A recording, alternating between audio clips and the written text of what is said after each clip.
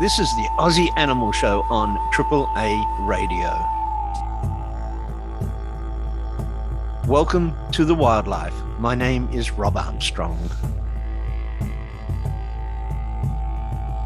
Before we go to the main interview tonight, we're going to bring a little segment in where we will do news, views, and updates on interviews. Tonight, an update on the Inglewood meat processing application and also Victorian kill quotas of kangaroos.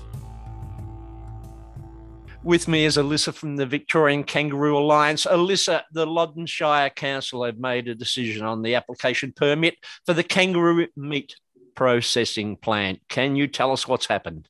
Yeah, thanks, Rob. It has been a really big day for us.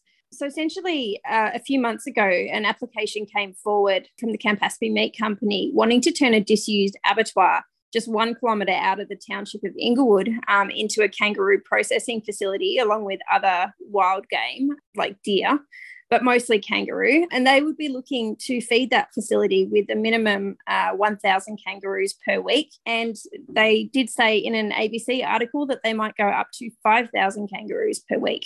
So that was really scary for us. Victorian Kangaroo Alliance joined with several other organisations. We didn't even have a name at that point, but we joined with several other organisations and launched a really big campaign. We got heaps and heaps of media. You know, we had several petitions going up to thousands and thousands of signatures. 106 submissions were sent to council. And we also had a campaign where there was over 1,200 pledges sent to the Loddon Valley Tourism Board pledging to boycott Inglewood if the plant went ahead. The council received only 2 submissions in favour of the processing facility. Anyway, we found out just a couple of days ago, that the planning report had finally come in after all these months, and that they've recommended on a technicality that the council rejects proposal. And that's because the proposal claimed to be a rural industry, which is compatible with a rural living zone. The council found that it is in fact considered an industry, which is not compatible with that zone. So on that technicality, they recommended to reject the facility. Throughout all of our protests, the council had been saying that they would abide by planning regulations. And I think that they'd sort of just used that to fob us off. And so they kind of backed themselves into a corner when the planning officer then said that they should reject it. So sure enough, they rejected it. But boy, were they not happy about it. Wow. So they were really a lot of regret and disappointment and all these sorts of terms thrown around. You know, to me, it's so sad that they can't see the bigger picture here. You know, that the kangaroo harvesting program is not going to be around for long. Its lifespan is really, looking bleak. Whereas they could be a hub for ecotourism if they had a bit of vision. And so tourism is worth more than any other industry to Australia. And ecotourism is one of the biggest sectors of that. And there were studies done quite recently which showed that the greatest interest to international travellers was wildlife. And so Australians really take their wildlife for granted, whereas, people overseas, they're desperate to come and see that. So, why not set up Inglewood as a hub for a beautiful kangaroo sanctuary and, have the town filled with happy kids and school buses and things like that, rather than tourists that are seeing, cartloads of headless kangaroos coming in every day. Nobody's going to want to go to Inglewood under that circumstances. It's going to be a short-lived industry in any case. So they could have a thriving, money-making, job-producing ecotourism industry if they could just look past this sort of short-term carrot that they think this industry is, and really be something beautiful and something that Australians can be really proud of. What disappointed me most was not one councillor on the Loddon Shire had the guts to stand up for our native wildlife. Yeah, it was infuriating that they're just seeing this really short-term dollar sign. Yeah, and not looking at that big picture, that we do have these incredible animals that need to be protected. They don't need to be killed. They're being killed for money. And yeah, what a shame. What a shame that none of them value this incredible asset that we have, the inherent value and also the financial value of wildlife alive. With us tonight is Helen Round from the East Trentham Wildlife Shelter. Good evening and hello, dear listener. the thing that I think really rocks me, as Alyssa was saying, the Inglewood processing facility is a short-term plan. The Kangaroo Pet Food Trial Review document back in 2018 said that the kangaroo industry could create up to 15 to 30 jobs. So the most jobs you're going to get out of this processing centre in Inglewood would be 10 jobs, and they're not guaranteed to go to locals. So the councillors are saying, this is an industry for Inglewood that can create employment. I'm sorry, but 10 jobs that are mainly going to be shooters that travel around the state, it's not an employment opportunity. It's an employment lie. Yeah, they're just too dumb to think it through. There's a massive lack of critical thinking skills within the Inglewood Council. But in this case, thank goodness the planning department from the start knew there was going to be a problem getting this permit through. Just thank goodness they kept to the regulations, or else we'd be still fighting. But Alyssa, this doesn't mean it's over. There are avenues for appeals, and they can just move into a suitable zone. Is that right? Yeah, that's right. So look, we're under no illusions that this fight for wildlife is never done and dusted. We never just get a solid win on anything, it seems. They can take it to VCAT. They can look for a different location. Either way, it's going to be a really long, drawn out and costly process for them. We have people who are on our side who will help us fight. So we're willing to go to VCAT. We'd take this to IBAC.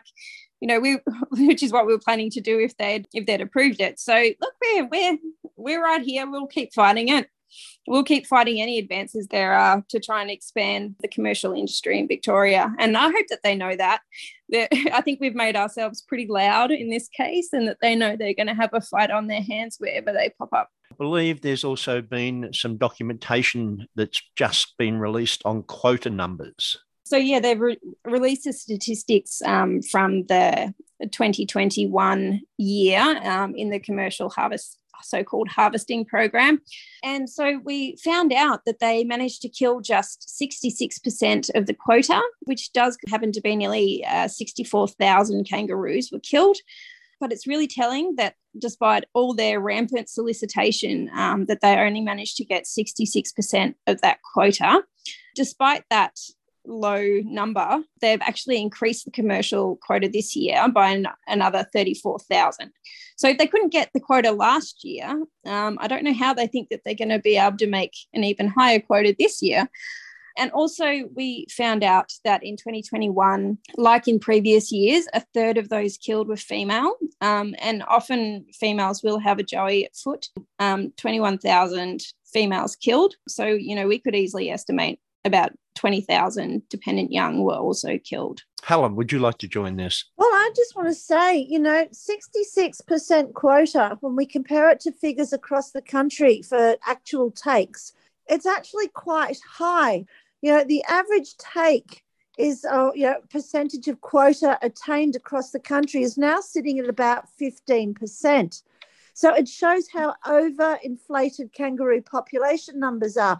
Now, the 66% attained here is because kangaroos aren't available to be shot around the country, and there's a lot of shooters that have come down to Victoria, and they're advertising like crazy across multiple municipalities all over social media, doing leaflet drops, going to properties, searching for kangaroos to kill.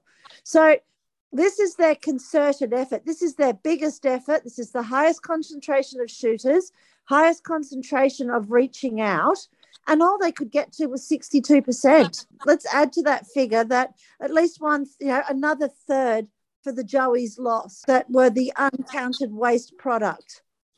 Thank you very much, Helen. We really don't want them shooting any percentage of our Victorian kangaroos. 106 submissions were received against the application for this permit to allow the processing of kangaroos at the Inglewood plant. These submissions were from groups, individuals. I know some shelters and the rescue organisations submitted submissions against the permit, and only 2 submissions were in favour of it. It was a win on a technicality, but I'd like to cross to Alyssa to allow her just to give us the last word on this campaign as of today. Yeah, as much as we're sharpening our spears for the next fight, we do want to just take some time to celebrate this win and say a big thank you to everyone who's put their heart and soul into it, because it is a big day for us and it's nice just to have something to hold on to, some good news for once in the wildlife community. But yeah, stay tuned and yeah, stay prepared and tell your friends to get on board and follow us at Victorian Kangaroo Alliance so they can be there for the next part, because ultimately this is just one battle as part of a bigger war. And yeah, we've hopefully got many more victories yet to come. Listen, folks, this was a short update of what's been happening. Please stay with us. We will be speaking with Helen and Alyssa in part 2 of the interview, where we'll be looking at the complex issue of commercial harvesting of kangaroos and what has happened to the at-foot joeys. This is the Aussie Animal Show on AAA Radio.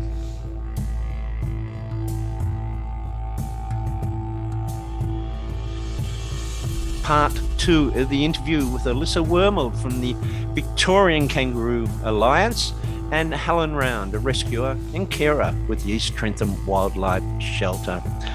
In the last program, we spoke about the horrific situation for Victorian kangaroos, but one thing that we skipped over a little bit was what happens to the at-foot joeys during the commercial kill.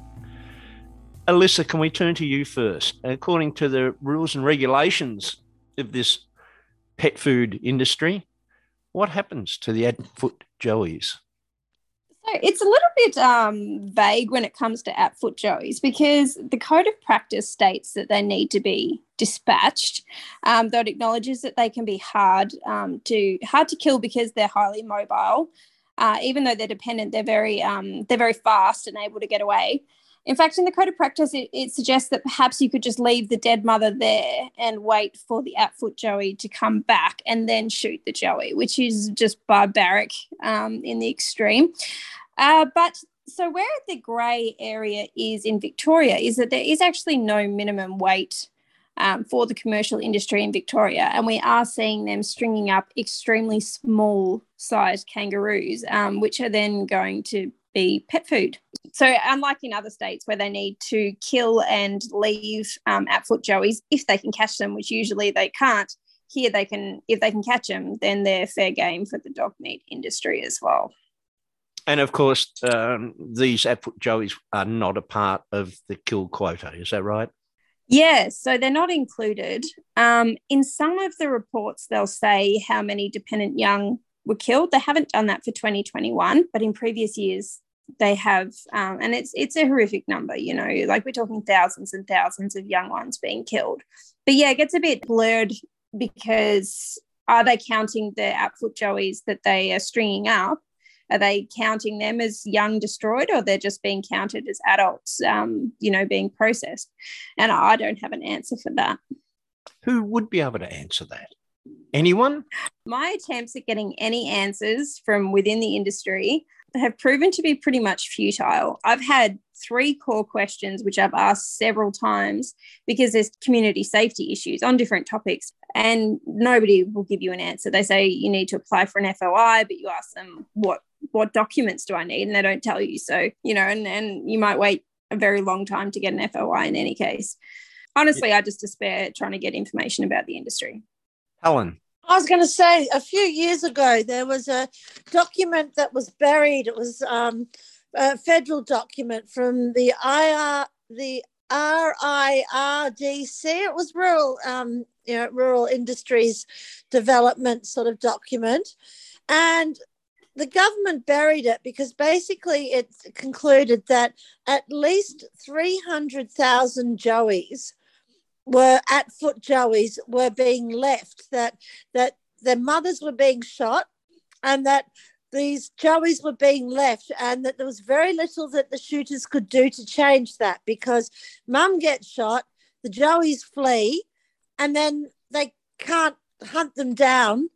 So we've got, at least 300,000 joeys a year that are dying of starvation, predation, hypothermia, psychological terror. And there's a phenomenon that we're seeing more and more in Victoria, and we call them the ghost joeys. And we're getting calls from areas where there's a lot of shooting in Dunkeld. And these are joeys that their mothers have been shot, and these poor little joeys are struggling to keep up. And as the winter months approach, it's going to get harder and harder for them without the milk and without the comfort of their mothers. And by the time most of these joeys get into care, they're nearly dead. So it can take months for them to die, and they're the uncounted victims, along with the in-pouch joeys, which are bludgeoned to death. So there's this awful phenomenon of animals that are suffering, either asphyxiated by having their throats cut, and the joeys that are left behind to die slowly without their mums. It seems that the relevant authorities are not taking authority, or at least not responsibility for what's happening out there. And of course, as we covered last week in the interview, it all happens out in the wild, in the bush, out of business hours of the management unit. But they assure us the moment they see anything untoward, they'll act accordingly. As long as it happens in front of their office, I imagine they'll be very proactive. What can you do? What can you do? And Alyssa, it must be frustrating. People come to you, make contact with the organisation, the Victorian Kangaroo Alliance, because they have legitimate concerns and fears for what's happening to these young kangaroos. What do you tell them? Look, what could you say? There's no sugarcoating the situation. It's an animal welfare crisis. To have all these youngsters being abandoned to die slowly, a slow, horrific, inhumane death. And I think that it's a real misconception about kangaroos that joeys are independent from a young age. They're not. They're highly dependent on their mothers until they're for grey kangaroos, about 18 months old. So that can be quite a big joey, and you can still see joeys that are nearly the size of their mothers sticking their head in the pouch for milk and comfort. And that they're just like, human children in that sense. They need their mums. Just because they can hop around independently doesn't mean that they can survive. And I actually found a video online where a harvester I put harvester in big, air quotes, because I hate that term. They're not a vegetable. In any case, so a shooter takes a tiny pouch joey, kisses it on the head and releases it. Like, oh, you're free, you'll live. That was a tiny joey. Like, that one was barely out of the pouch. And they said in the comments, oh, it had hard feet, so it could survive. And that's the equivalent of basically putting a 1-year-old toddler, out in the street to fend for itself. It's going to die a horrific death. And they just don't seem to understand that. And I think a lot of people wouldn't realise that joeys are dependent on their mothers for such a long time. Perhaps we could approach that issue with Helen. Helen, you're a carer. You work at a wildlife shelter. You get a young at-foot joey in, whether mother was hit by a car or killed by the commercial meat industry, but you get a joey in. What treatment and what care does that animal need immediately? Okay, they need, obviously there's the food and milk, but there's the emotional comfort that they need. And quite often you'll need to give them oral Valium, depending on the size of the joey. They need a pouch to hide in, or if they're a bigger joey, they need a safe spot to retreat to. And it takes quite a period of time for us to earn that animal's trust, because we're dealing with a traumatized animal who is missing its mum terribly. Some of them bond to you immediately. Others dislike you immensely because they link you to the loss of their mother. You need to buddy them up. You need to give them other kangaroos. And what we find is that when we buddy them up, they form friendships. And those friendships, once we release them, those friendships go on for years. They're best friends. They stay together. And that's why, we often put same sex together. I was looking tonight, and two of the joeys that I released last year, Courtney and Pippi, are still together. And they'll stay together for the rest of their lives. Waldo and Rita have been hanging out together for years. Matilda and Eric hung out together for 4 years before Matilda was killed in a Del Whip burn, and Eric was killed by a dog attack from people taking their dog for a run in the forest. And just quickly, folks, please don't take your dogs for a run in the forest. One bite from a dog means a kangaroo will die a horrific death, and it will take them weeks to die. So just keep your dog on a lead where there's wildlife. Thank you for pointing that out, Helen. One comment I'd want to make, and you know this sound. To me, it's one of the most saddest sounds I've ever heard, and that's a young roo clucking for its mother. That sound it's like a broken-hearted lamb. It's awful. And when they first come into care, they keep calling out for mum, and you try and fill that space. But what people don't realize is that kangaroos, for the first 12 months of their lives, they have skin-on-skin contact with their mum. They are constantly with their mothers. The bonds are very, very deep. They crash each other's children. They're very tactile, and they're very much a community. And when kangaroo shooting occurs, they see the community being shot to smithereens. The psychological terror. And a recent study found that joeys in areas where harvesting takes place, the joeys don't play anymore. So where we see boxing and things where the kangaroos are safe, which is a beautiful part of watching wild kangaroos, where shooting takes place, that boxing and that play and that chasing each other and where they wrestle with each other's arms and grab each other's faces, that does not occur. And to me, that's absolutely heartbreaking. Yeah. So speaking of them calling for their mothers, the other thing I've heard and seen photos of as well is the little at-foot joeys staying by their mothers as they're strung up on the back of the shooter's utes. And I've got a picture in my head of that I've seen, of just this little one there next to all the dead bodies. And it breaks my heart because I'm the mother of a toddler.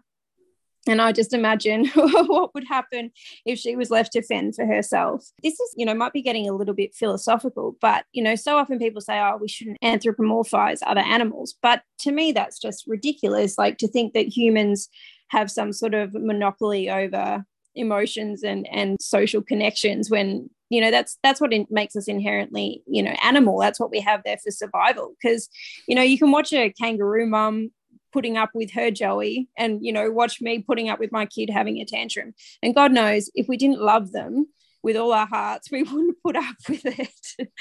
So, yeah, I very much, I see my own child in these joeys and I see my own family in theirs. And, that's why I care so much. Yeah, there's a really interesting article in The Guardian early last year, I think it was. And what I found interesting about it was the article was saying that a study had revealed that kangaroos actually interact with their carers. And it was like, what the, because of course they interact with their carers. And it just, for me, it wasn't so much the insight that kangaroos interact with their carers. The insight was the attitude that believed that kangaroos were incapable of interacting with humans. And that was the standpoint that the research started from. I found that so distressing. For each and every one of these joeys, I have to become mum, and I take on a 2-year commitment. Plus, once we release them, they hang around. We had an incident recently, and we were asked what was demanded of us. So what did you pay for your kangaroo? It's not, that the kangaroo wasn't worth anything, because you didn't pay for it. You don't own it. And that to me was incredible, that an animal's value, and this is in rural Victoria, that an animal's value is dependent on the price paid by a human for it. And the answer was, well, we paid $2,000 to raise and rear it. When did you spend that much on your dog lately? One thing people need to understand is that if they do call for help, there are data. So we can catch a lot of these joeys where the mother, well, not a lot, but we catch, a number of these joeys, that if a kangaroo is hit and you know that there's an at-foot joey somewhere, please call for help, because we've got darters and we've got experienced rescuers with nets. I've seen the phenomenon where they'll come up and jump into a pouch, but I've also seen, I've also spent 7-8 hours lying in the grass waiting for a joey to come back to mum, and they do come back to mum. Wallabies may not come back to mum, but kangaroo joeys do, and they will hang around the corpse for days. So, if a kangaroo is killed and there's an at-foot joey, please do not remove that carcass, but set the carcass up so that the joey can return to mum and a darter can get a shot into the rear, the flank. I know exactly what you mean about spending hours looking for an at-foot joey. Look, it's important that we get this information. There are easy avenues, especially now with the internet, to get all types of information. But the best information comes from the people who are actually out there fighting the issues or caring for the wildlife. Tonight on the program, we have Alyssa Rob from the Victorian Kangaroo Alliance, and of course, Helen Round from the East Trentham Wildlife Shelter. I don't know. They're sort of like a jumbled couple of things here. But, in terms of the code suggesting that shooters wait for an at-foot joey to come back, they'll never do that, because time is money for them. They're not going to sit around waiting for a joey to return to its dead mother. And something that people might not be aware of as well, if they are checking a pouch, that if there is a long teat, that indicates an at-foot joey. If they're don't know what they're looking for. And the other thing I was wanting to point out as well was, along with the study about them not playing anymore, the joeys not playing, there was also anecdotal evidence from the Kangaroos Alive Sanctuary that where all the big males had been killed, the young male joeys, they started acting like wallabies, because there was only wallaby males around. And so they didn't have that sort of father figure to take over the care of them and show them how to be a male kangaroo. So they started acting like a male wallaby. And I just think that it really points out that we really have no idea what all this relentless killing is actually doing, not only to their genetic integrity, but also to their behaviour, and how that's going to affect their survival in the long term. That's an interesting interaction, because I know a couple of swamp wallabies I don't want kangaroos to act like, that's for sure. Helen's laughing. You know about swamp wallabies. Do you know what they call them up in Queensland? No, I have no idea. Stinkers. My partner, every time we get a wallaby, he goes, "Oh, poor, you stink." Yep, that's why. Yeah, Why do they smell? They have a unique smell, and as my 9-year-old grandson told me, it's the pheromones, Granddad. It's the pheromones. Oh, you can thank him for educating me too. Yeah. No, they do have a distinctive smell, and kangaroos don't particularly like swamp wallabies, because swamp wallabies don't play by rules. They make up their own. Wallaby joeys enjoy torturing the kangaroos that they're raised with. They will jump in the pouches with the kangaroos and the kangaroo goes, "No, I don't like this." And the wallaby goes, "So what? I'm here."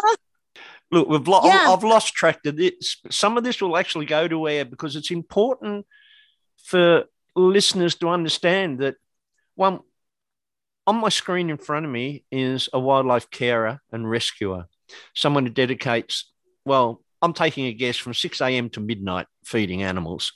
And then she has her own life on top of that.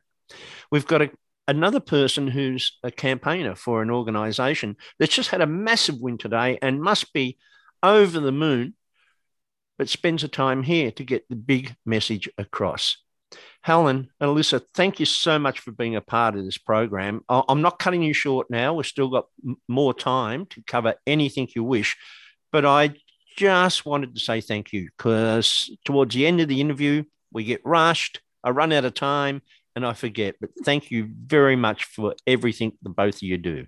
I'd want to say a thank you to Alyssa, because traditionally the kangaroo battle, as the great Laurie Levy said to me not long ago, he said to me that the problem with the kangaroo battle is that we send our medics into into fight. We don't have soldiers, that the people who are spending 6 a.m. to midnight doing the feeds and doing the care are also the people that are doing the campaigning, and we're broken and we're tired and we have PTSD. There's no faster way to get PTSD than to love Eastern grey kangaroos. It's only been recently that we've had, people like Alyssa who have come in as the soldiers for kangaroos. I can't tell you how eternally grateful we are to have someone like Alyssa, who has so much energy and so much knowledge and is a quick thinker and a proactive campaigner in fighting the battle for kangaroos, because we medics are tired and we're not soldiers. Alyssa's an infantry in herself. So I just want to say a special thank you to her and for the people that she works with, and Glenn and the others, that they all rally together and do what we can't do as well as on top of the caring. It's quite a revolution. Oh, well, you've brought a tear to my eye, because Helen's a big hero of mine, so I to say the least. And Helen absolutely is a force unto herself, and very much a fighter as well as a carer. But I'm so grateful and honoured to be able to take anything off your plate, because you do so much, and all the carers do. And I learn, we've got to work in tandem, the people who can do the campaigning versus the people who are out in the field, who are seeing all this horrific stuff. And, all I can say is a big thank you to everyone who's out there doing this work, because it's heartbreaking and it's hard and amazing as well. But, neither of us can do what each other do without, the support that we have from within the wildlife community. And you're all amazing people to dedicate your lives and open your homes to all these amazing little critters. And yeah, I just absolutely, I love you to bits, Helen. And I've learned pretty much everything I've learned about campaigning, I've learned from Helen, incidentally. So yeah, you can believe it. And thank you to you as well, Rob, just to joining with a love face. But I love what you're doing, helping us get this out to a wider audience. We really appreciate it. The important thing is that people realise that Helen and Alyssa are real people with real lives. Well, Helen doesn't, because she's a wildlife carer. She surrendered her life a long time ago. Yeah. But we're trying to make fun of it because on top of everything else, day to day, we're facing horrific deaths of native wildlife, either attending at a rescue, or not all animals that reach shelters survive because of their injuries and other reasons. And Alyssa facing reports of horrific numbers of deaths. So for us to be able to get together and do a radio program, one, it's great that technology allows us to do it. And two, that we share our experiences with you, the listener, because this is a real issue being run by real people. All we can ask you to do is, you've heard the program, do a little bit of research. Go and have a look at the Victorian Kangaroo Alliance page, the new website, which we'll hear about in a moment, and have a look at the articles. Do a little bit of research and get involved. I was just going to say, to the dear listener, the wider community, there's things you can do. We need more carers. So, if you're interested in becoming a carer, take the time to visit a shelter and to help out at the shelter and get involved and possibly become a carer, or, to become an advocate or a campaigner, because we desperately need you. And if not you, then who? Look, I've got an interview coming up with Andy Maddock, and Andy is the first state MP that has been really involved with carers, wildlife issues. And on our interviews, we've got to be honest, we've been bagging the Victorian state government because they deserve it. They've done a terrible job. But at least there's one voice there for animals, all animals. And I'm pretty sure I'm looking forward to that interview with Andy Maddock. So there are a couple of good politicians, and I want to find them and talk to them. Yeah, and Andy and his whole team, you know, they've been so incredible and such a great big support to us at the Victorian Kangaroo Alliance and in our campaigns before, when we were Save the Kinley Kangas as well. You know, Andy's been there with us throughout those. So, yeah, big fans of Andy. Andy's team is so dynamic. They're really great people, you know, Georgie, Bruce, etc., that work behind the scenes. But also, you know, Andy Medic is for the Animal Justice Party, but that doesn't mean that he's a single issue parliamentarian, and he's done great things for humans and animals within the, you know, the electorate that he represents. Anything else to finish up? Oh, sure. Yeah. So Victorian Kangaroo Alliance has just launched its new website, which we're very excited about. And that is at www.vickangas.org. So please check it out. It's still a bit of a work in progress in terms of I've got to add more to the gallery and more to the documents, but all the essentials are there. So please go and have a look. And yeah, so thank you. A pleasure, Alyssa. And Helen, thank you very much for all the work you do with our wildlife. Once you see a problem, you have to fix it. So, you know, I don't see myself stopping. Yeah. How can you walk away from such a magnificent animal that needs us so much? I hope we've given some people something to think about tonight. Of course, over the 2 programs, we covered the horrific nature of this commercial killing industry that is damaging our kangaroos. It is a threatening process. And we've covered, as Helen called them, the ghosts, the at-foot joeys that are just living in that grey area, whether they're a part of the quota or they're not a part of the quota. Are they processed in the dog food or not? The easiest way to sort out that question is to implore your state member to stop the shooting. Simple solution. You know, Australia needs to understand that of all our macropods, 7 species are extinct. 7 species are critically endangered. 10 species are endangered, and 29 species are listed as threatened and vulnerable. And some of those threatened and vulnerable species are in harvest quotas. Australia has the highest rate of mammalian extinction in the world. No one wipes out mammals as quickly as we do. And we have with the fastest accelerating extinction rate, and everything was considered safe and abundant once.